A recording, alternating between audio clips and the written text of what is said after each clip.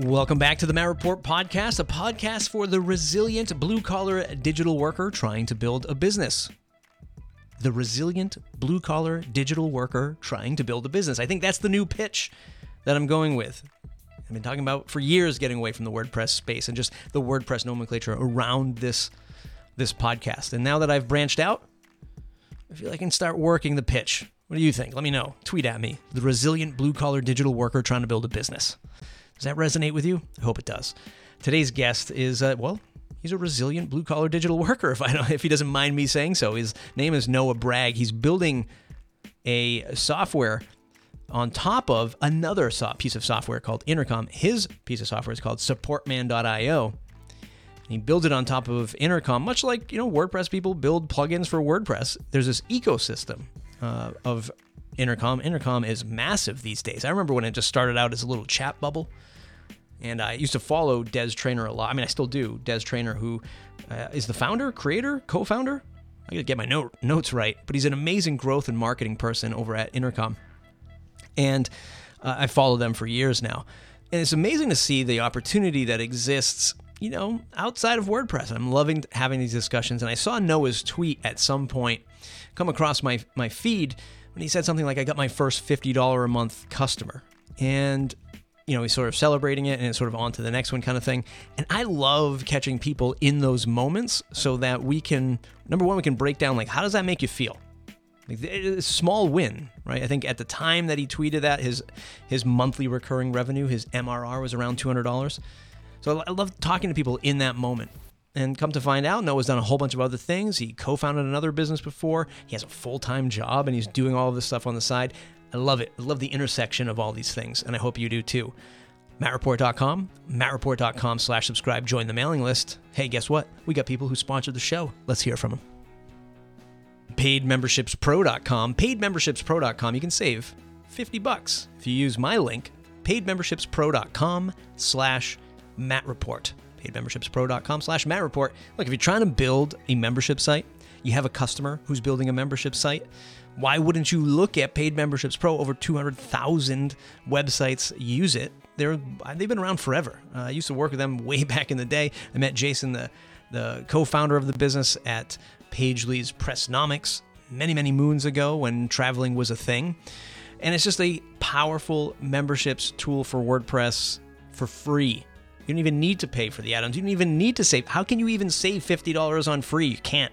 They're not going to pay you to use it, but you can save it on all of the add-ons that they have.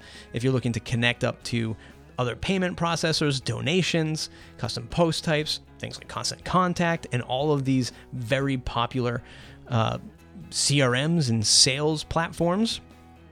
Heck, today we're talking about Intercom. Maybe it even connects up to Intercom. Check it out. PaidMembershipsPro.com/MattReport. Save yourself $50. Thanks, Paid Memberships Pro, for supporting the show. Next up is Malcare, Malcare.com, the only WordPress security plugin with instant WordPress malware removal. Our auto clean feature cleans your website without waiting for hours or days. You can scan the site now. Look, they're trusted by people like WP Buffs. We love them. Cloudways, GoWP, WP SiteCare. Oh, Ryan, I could take him or leave him. And then the Astra theme. These guys know what they're doing, and gals at Malcare. They're building great products. They're building Blog Vault, which is another product that they have created. And if you want security around your WordPress site, because my God, who doesn't? Why don't you use Malcare? Very easy to install, very easy to set up. It's guaranteed 100% WordPress malware removal without breaking your website. Get 3 times your money back if we cannot remove your malware. I was talking to somebody the other day, somebody who was running a WordPress website, and they were telling me every time I go to my website, I'm getting that red error message that this site cannot be trusted. And sure enough, that website, if you've ever seen a hacked WordPress website, you scroll to the bottom and there's like this ASCII code, is that what it's called? Just sort of sitting at the bottom, and you're like, there's something off with this site. It's doing something. It's got all these spam links in the code, in the source code, and all that stuff. I said, no, you just got to go to Malcare.com, get them to clean it. In fact, they have an emergency hack cleanup service. If you go to their website, Malcare.com, click it in the upper right-hand corner, or maybe you know a customer, send them there. Don't bother doing it. Don't do it. Don't do it. Don't do it yourself. Send it to Malcare.com. Malcare.com, thanks for supporting the show. Hey, Matt. Thanks for having me. So here's how you got here. I saw a tweet on Twitter where you mentioned something, and of course I got the backstory after, but you got your first paying customer, I think, at $50 a month for SupportMan.io. Was that correct? That first tier? Yeah, so that was the first time that I got a customer to $50 a month. I did have a couple already at $25 a month, but I was really trying to go for getting some customers at a higher tier, and so I was glad I was able to do that. So yeah, that's just tweeted about it, and a lot of people ended up sharing and liking that. So that was cool. I think it's just fun to kind of share. Share what I'm working through. And so I like to share a lot of stuff in public and, just kind of help other entrepreneurs if I can. What was that other company you started, and how did it lead you to SupportMan today? Yeah, so about 2 years ago now, I started a startup with a buddy, actually my roommate from college, and that startup was called Coffee Pass. And it was an app, really a platform, but to the consumer, it was an app that allowed them to order ahead at their local coffee shops. And so it was kind of like building a platform for local coffee shops that allowed them to kind of have the services that, like Starbucks have with like the Starbucks app, where you can just order on the app, show up, your hot coffee's ready to go, and, you can get on with your morning. So yeah, we started that about 2 years ago. And back then, me and my co-founder, we were really into like the startup scene. We were really into, following people like at Y Combinator and a lot of stuff going on in Silicon Valley. And so like we really were like wanting to try to make it big, like we were trying to get the idea down, build something that could, get invested in and find venture capital and really hit a big home run. And so that wasn't, exactly what happened. But we learned, and I learned a ton through that process. One, just learned how hard it is to kind of get a business off the ground from nothing, and all the effort and selling and everything that goes into it. We got around 20 shops using our platform. But we weren't making like a ton of money off of it. And that's where we started to see some issues where really like the business model had some issues where really to make it profitable, we would just have to get a ton of volume onto it. And that's where, kind of following the road that a lot of startups in the Silicon Valley area where, they go out, raise a ton of money to kind of keep them going until eventually they can maybe turn the corner to actually make a profitable business. And so that was kind of what we're looking at, that's what we were going to have to do. And, there's a lot of stress with that. There's a lot of risk with that. And it was starting to become something that we weren't interested in. And it really is the go big or go home. Like either we make this happen, we go raise a lot of money, we hire a team, or it just becomes a zero basically. And we just didn't really like those odds. And we were also just, starting to see some issues with the business. And so that's why we eventually sunsetted it. And it really pushed me towards more of the bootstraps approach, and kind of the community online as well, of just getting involved in that area and just learning a lot of how like, oh, you can actually make a business that is profitable from, day one. And it doesn't have to be stressful. Like I can kind of build it how I want to. And all those kind of things. And so I really like that approach now, especially now that I've kind of been through the other side of it and just kind of had a feel of what that could be like. So yeah, that's kind of what set me on to this, of like starting to build like a micro SaaS and things like that. So yeah, it's been good. One of the things I recall as when I started my first company with a partner, it's a super emotional roller coaster ride, like, especially when you're young and you're naive to the fact of like everything that goes into not only like building a product, but running a business, and then running a business with a partner, Mm-hmm. and then running a business with a partner who has to go out and, try to go raise some money and prove that this is a product. Do you remember which emotional turning point it was for you that really triggered both of you to say, this isn't for us? And I remember it for me when we started getting a little bit of seed money, and then we started talking to Mm-hmm. lawyers, and it just became like, prove this business, prove this concept to people who had like no idea for technology. And I remember turning to my partner and being like, man, I don't know if this is what we really want to do. We're out here trying to like teach people what the internet is. Now, remember, this is like 20 years ago. Why are we doing this? What was that emotional pivot point for you? Really just probably like lots of setbacks. Like it's just time and time again of coming up against a wall, whatever that problem is, and then just having to try to find a way to get over it. And we did that multiple times. Like we would figure out a way to solve that problem. But it just keeps hitting you. You get to the next thing, and then it is meeting with lots of investors and like getting said no to a lot of times, and it's just over and over and over again.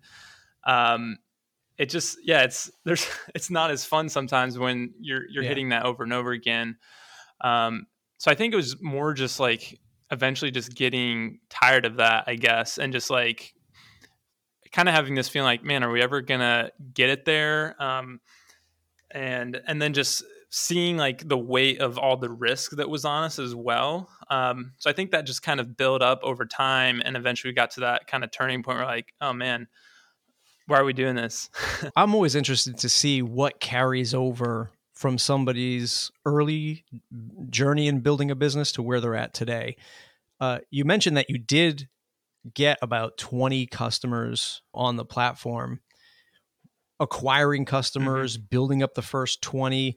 Is there any similarities of what you did back then to get those first 20 to maybe what you did today to get your first 20, or advice for getting your first 10, 20, 50 customers that you've seen over the years?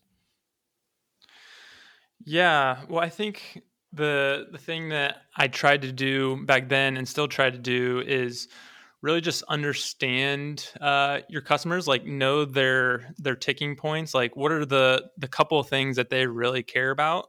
Because then if you can come to them and try to have a conversation, you kind of know what points that you should start talking about that can kind of get them interested. And if your product, especially if your product is helping with one of those things, you can be like, hey, what do you think about this problem? Is this something you really care about? And I'm trying to help. I'm trying to help companies like yours help solve this. You can start to have good conversations that help you to even understand those customers even more. So I think a combination of that, and then just especially in the early days, like I feel like it is a little bit of just kind of gritting your teeth and just talking to lots of people, trying to not necessarily sell them, but I mean, you kind of have to have that kind of communication to eventually get some customers that are interested in what you're doing. And it just takes a lot of effort and time to find those people that, especially if they're going to be your first or second customer, that has to be, kind of a special kind of person that's willing to work with you. And so, yeah, it just takes a lot of effort and kind of gritting your teeth to get through some of that early stage stuff. Did you literally call coffee shops or walk into coffee shops in the early days and say, please be on my platform? Like, please use the product. Oh, we did a lot of that. Nice. Yeah, I mean, our strategy was kind of to start local. If we could build up like locally around us, like where we lived at the time I was in Ohio, if we could get lots of coffee shops in there, around there, to be using it, then it just kind of built up the value of the platform. So where we could get more people close to that and be like, hey, all these coffee shops that that are also in this area, like they're already on here. And so there was kind of this effect of like, the more we got on, the easier it got to sell to them. And so, yeah, in those early days, like we would just drive around to the local coffee shops and just like walk in, get some coffee, and like try to talk to the baristas, try to ask them if we could talk to their manager, see if anyone would talk with us. We also did a lot of like cold emailing in the beginning, and yeah, eventually we got a couple, like we started to have some good relationships with a couple of coffee shop owners that, then they would introduce us to other coffee shops, and it started to be a good thing. But just to get to that point where we had those relationships really took some time. So yeah, it was a lot of work to get there. You have a full-time job now and you're working on SupportMan. And for folks who are listening, you can get it at supportman.io. And this is, I'm going to let you paint the picture of it. I'm going to show the broad brushstrokes right now. A tool that sits on top of one of the internet's most popular, my God, now it's almost like a whole operating system of support, but it sits on top of Intercom. And one of the things you said to me in our pre-interview was that you look at it as something that there's a ceiling to it, but you're going at it because you chose to mitigate risk. And how I perceived that was you looked at it and said, you know what, there's a customer base that uses Intercom and I can market to them and I can build something for them, which is not so different than what a lot of people do with WordPress that I talk to. It's like, hey, there's WordPress. It's, 50% of the modern web, and I can build plugins or themes or services that attach to it. Do you ever feel though that Intercom can either replicate you, or is that sort of something that, you know what, that's not a risk as much as trying to find a whole set of customers? Like, how do you balance that? Yeah, I mean, that is definitely a risk that you have to be careful of. I think SupportMan, what it does currently, which real quick is sending like a weekly report of the metrics that support teams care about, like the volume of conversations they have, their response times, how happy their customers are responding to those conversations. So that's like one of the main parts, and that definitely is something that Intercom could do more of, is like reports and sending those out automated and things like that. But the other part of SupportMan is being on top of Slack, which I don't think that's something that Intercom's really going to care too much about. And Slack is where, a lot of teams are already at. So if I can really make it easy to kind of connect those two and make it really easy for teams to see the metrics and things they care about right where their team is at, and they can talk about it and things like that, I think that at least that portion is something I'm not as worried about Intercom, going for. But yeah, I think anytime you're building on top of a platform, like that is one of the big risks that you really have to weigh. And how I try to go about that is really actually like making friends with people from Intercom and kind of getting an idea of like what their goals are, what they're trying to do, so that I can kind of paint a picture of like what's their roadmap, what things are they possibly going to create in the future, and is that going to collide with what I'm trying to do? And if it is, then probably stay away from that area, just because, yeah, as a one person entrepreneur, it's going to be hard for me to fight against someone on their own platform when I'm building on their platform. So yeah, I'd say definitely stay away from that. But I think there is ways to mitigate that risk and just be, kind of careful with it. Yeah, and at the same time, you mentioned like the risk. The risk of, basically more so starting from scratch with a customer base, like you mentioned, that it definitely is the value of starting on a platform.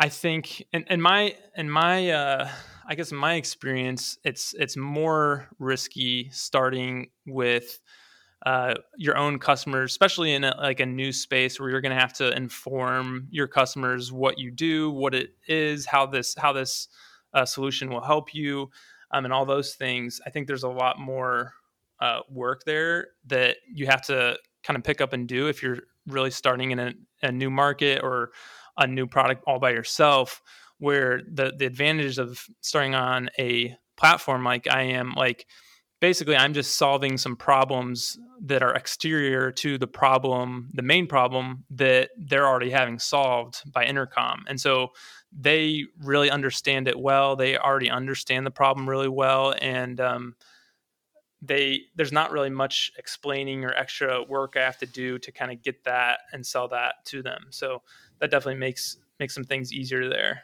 and less risky. And look, at the end of the day, you build up a great product, you build up a great set or a large set of customers, and it might make life a little bit easier for, Des Traynor to come knocking on the door and be like, "Hey, Noah, we'll acquire you. What's your number?" Gets you into that at least that ecosystem, that conversation. So it's not all bad. It's not all stressful. Is there one major lesson you carried over into this new product? I think another part of like why I chose to build on top of a platform is really just like the sales and marketing part. Like I'm a software developer by trade, and so me going and selling out and getting 20 coffee shops on was very hard and not something that I necessarily enjoyed either. And so really like trying to strategize a way that I can not have to do that. And I think building on a platform where, most of my customers find me through their marketplace that Intercom already has, it just makes my life a little bit easier and makes me not have to do as much of what I don't really enjoy doing. So that was definitely like one of the main things that like when I was strategizing this, like that was something I wanted to do for sure. Yeah. But you have a podcast, right? So you have a podcast, and is that part of your marketing play? I think I know a lot of developers who say the same thing as you, is they don't like that sort of external reach out to cold call people, to email them, to show up at a networking event. And you have a podcast. So do you leverage that as this thing that sort of builds the foundation to your networking and your marketing for this product? So yeah, I do have a podcast, but it really is a different audience compared to, the kind of people that would be buying Support Man. And really, the audience that I have for the podcast is really just other entrepreneurs, other indie hackers, other like developers kind of doing their own businesses. And, that's the kind of people I love to talk to and love to have conversations with and about. And that's why, that's kind of what my podcast is around. But at the same time, I kind of figured and kind of know from talking to people that group is not necessarily a great group to build a product around, just because, indie hackers and, developers starting businesses, we try to not spend as much money as possible and try to, basically bootstrap it. And so I think that's a hard audience to kind of try to sell to. And actually that was, when I was thinking of ideas, I was considering like kind of using that group, that audience that my podcast is kind of part of as, okay, what products could I sell to them? And I eventually decided to shy away from it for that reason, just because I think it's hard to sell to solo entrepreneurs. And so, Support Man is really more so looking at businesses that have 50 to 100 plus employees. So definitely a lot bigger companies. But, the positive is that they have the money to spend on tools like this. So can you share where you're at in the monthly MRR figures and sort of what your gut feeling is going into the holidays, going into 2021? Obviously been a crazy, crazy year, but how are you? Like, are you satisfied with where you're at? Do you feel like you're overperforming, underperforming? Paint us that picture. Yeah. And I think that's a really good thing to do, and just like keep reevaluating. I try to do that often, just so that my expectations are, at a good place and I'm not like getting disappointed. Because I started Support Man at the beginning of 2020, and so I didn't launch it until around April or May this year, and so now I'm at $250 MRR, and I'm pretty happy with that. Just because obviously there's a long way to go. But it definitely helped like validate what I was doing, and that like, okay, there's something here. Like I can find more companies that need something like this. And so that was definitely some positive feedback to see. At the same time, just kind of seeing how many people are coming through my distribution channel, which is mostly through the Intercom App Store. It's not as many as I was kind of estimating in the beginning. And so kind of for that reason, like I think that this market that I'm trying to target is probably smaller than I was expecting in the beginning. And so I think the ceiling is probably kind of, smaller. And I'm fine with that. Like, this is the cool thing about this product is it's really not a lot of there's not a lot of stuff to do to really get it to a good point. Like, I can automate a lot of it, and I found that it really doesn't need much customer support. People kind of get it onboarded, and then they just kind of run with it, and it works for them. And so, like, I'm hoping, like, kind of my goals is to get it to maybe like 1,000 to 2,000 MRR. And maybe that's like the ceiling right there. And if that is the ceiling, like, that's cool, because I can then kind of move on to some other problems, some maybe adjacent problems, or maybe just another SaaS completely. And this can just kind of be a cool little side business that just kind of runs on its own, for the most part.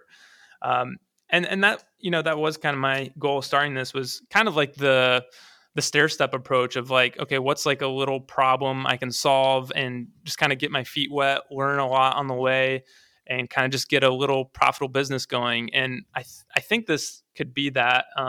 It's just, yeah, it's not going to be like a huge scale or anything like that. But it's, it's a stepping stone to the next SaaS that could maybe be a little bigger problem, and then maybe another stepping stone. So that's kind of how I'm thinking about it. And I think the other thing that helps with is like just not having too big of ambitions or goals just for this first one, where if it doesn't, hit some MRR level, that I'm going to be disappointed and something like that. Like I kind of set my goals small, so that I could hopefully succeed in that, and then kind of move that up a little bit the next time. So it's either like a blessing or a curse. I don't know. You tell me. But I've interviewed a lot of developers who obviously have the ability, to develop, right? So before you said, I'm much more of a software developer. I don't like to do the sales, maybe the marketing stuff as much. That's the part that I enjoy, right? The sales, marketing, getting it out there, networking, talking to people, showing it off, that kind of thing.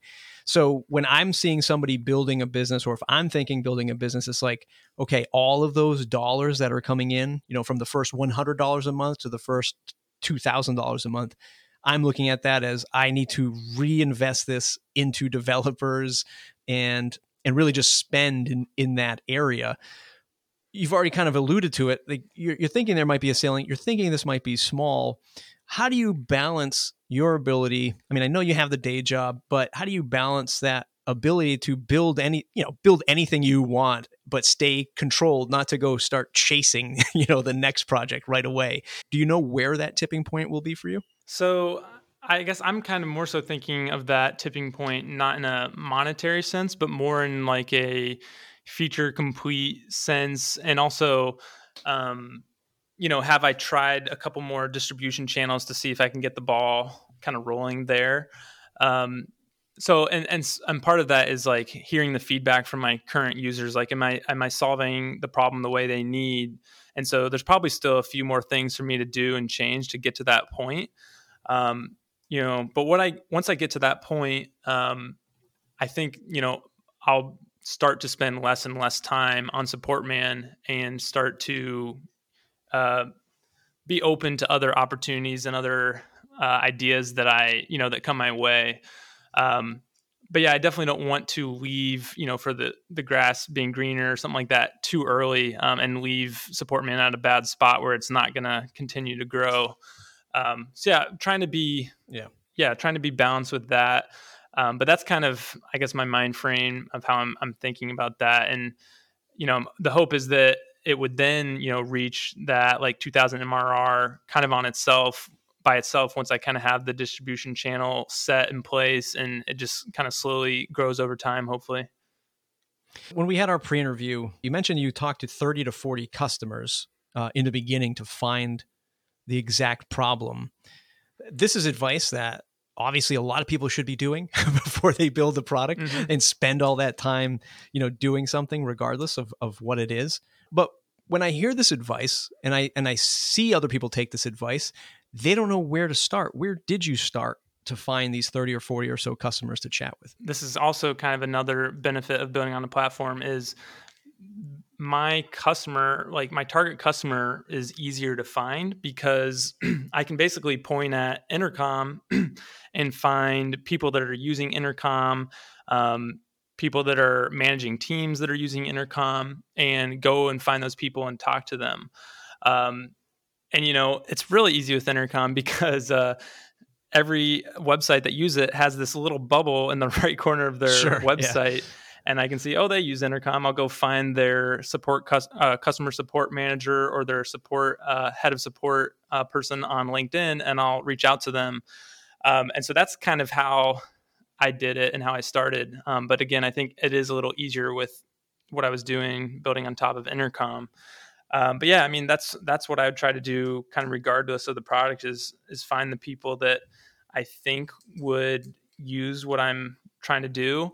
I'll tell you, Noah, there's a lot of WordPress developers listening to this right now saying, I might go build a product for Intercom. It sounds like it's ripe for business. This is primarily a WordPress show. I normally, I'm talking normally to the WordPress folks. I'm really trying to get outside of that bubble, if you will. Your quick opinion on WordPress. Do you use it? Do you use it for marketing sites? Have you ever used it? Any thoughts around the WordPress ecosystem and maybe even building a product in this space eventually? I used WordPress, I don't know, probably like 5 years ago now for a couple of websites. And haven't really used it a ton since. So I don't know a ton about, the marketplace and what's going on there. But I do remember having a good experience with it back then. From what I've heard, it definitely, a ton of the internet's built on top of WordPress. So I think that could definitely make sense for other people for sure. When you turn to building a website for your products, either SupportMan or the next product that you might go into, or even like when you built Coffee Pass, what did you use to build out the website?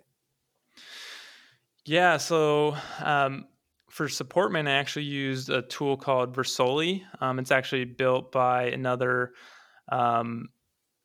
indie hacker, solo developer that I got to know decently well, and so I kind of wanted to support his product. And it's it's kind of like a low code, no code tool for building specifically SaaS landing pages, and so that's why I kind of jumped on that.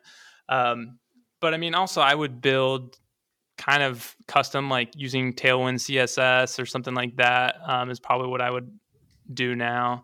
I think it definitely makes sense for people that maybe haven't built as many, websites in the past to use WordPress, but, I enjoy doing that. So I might as well use some of those skills that I already have. So that's probably what I do. You are literally like a superhero, my friend, just like you have on the supportman.io website. Check it out. If you're interested in using, maybe somebody who's using Intercom, maybe this sounds interesting for your own Intercom installation, check it out. Supportman.io. And check out Noah's podcast over at productjourney.fm. But, don't all rush over there at the same time. They say, don't forget to listen to the Matt Report as well. Noah, where can folks find you to say thanks? Yeah, you can just find me on Twitter. My handle is Noah W. Bragg. All right, everybody else, it's mattreport.com, mattreport.com/subscribe to join the mailing list. Don't forget to leave us a 5-star review on iTunes. Helps us get found, so they say. It's all a big lie anyway, isn't it? Help us get at least some good reviews on iTunes. All right, we'll see you in the next episode.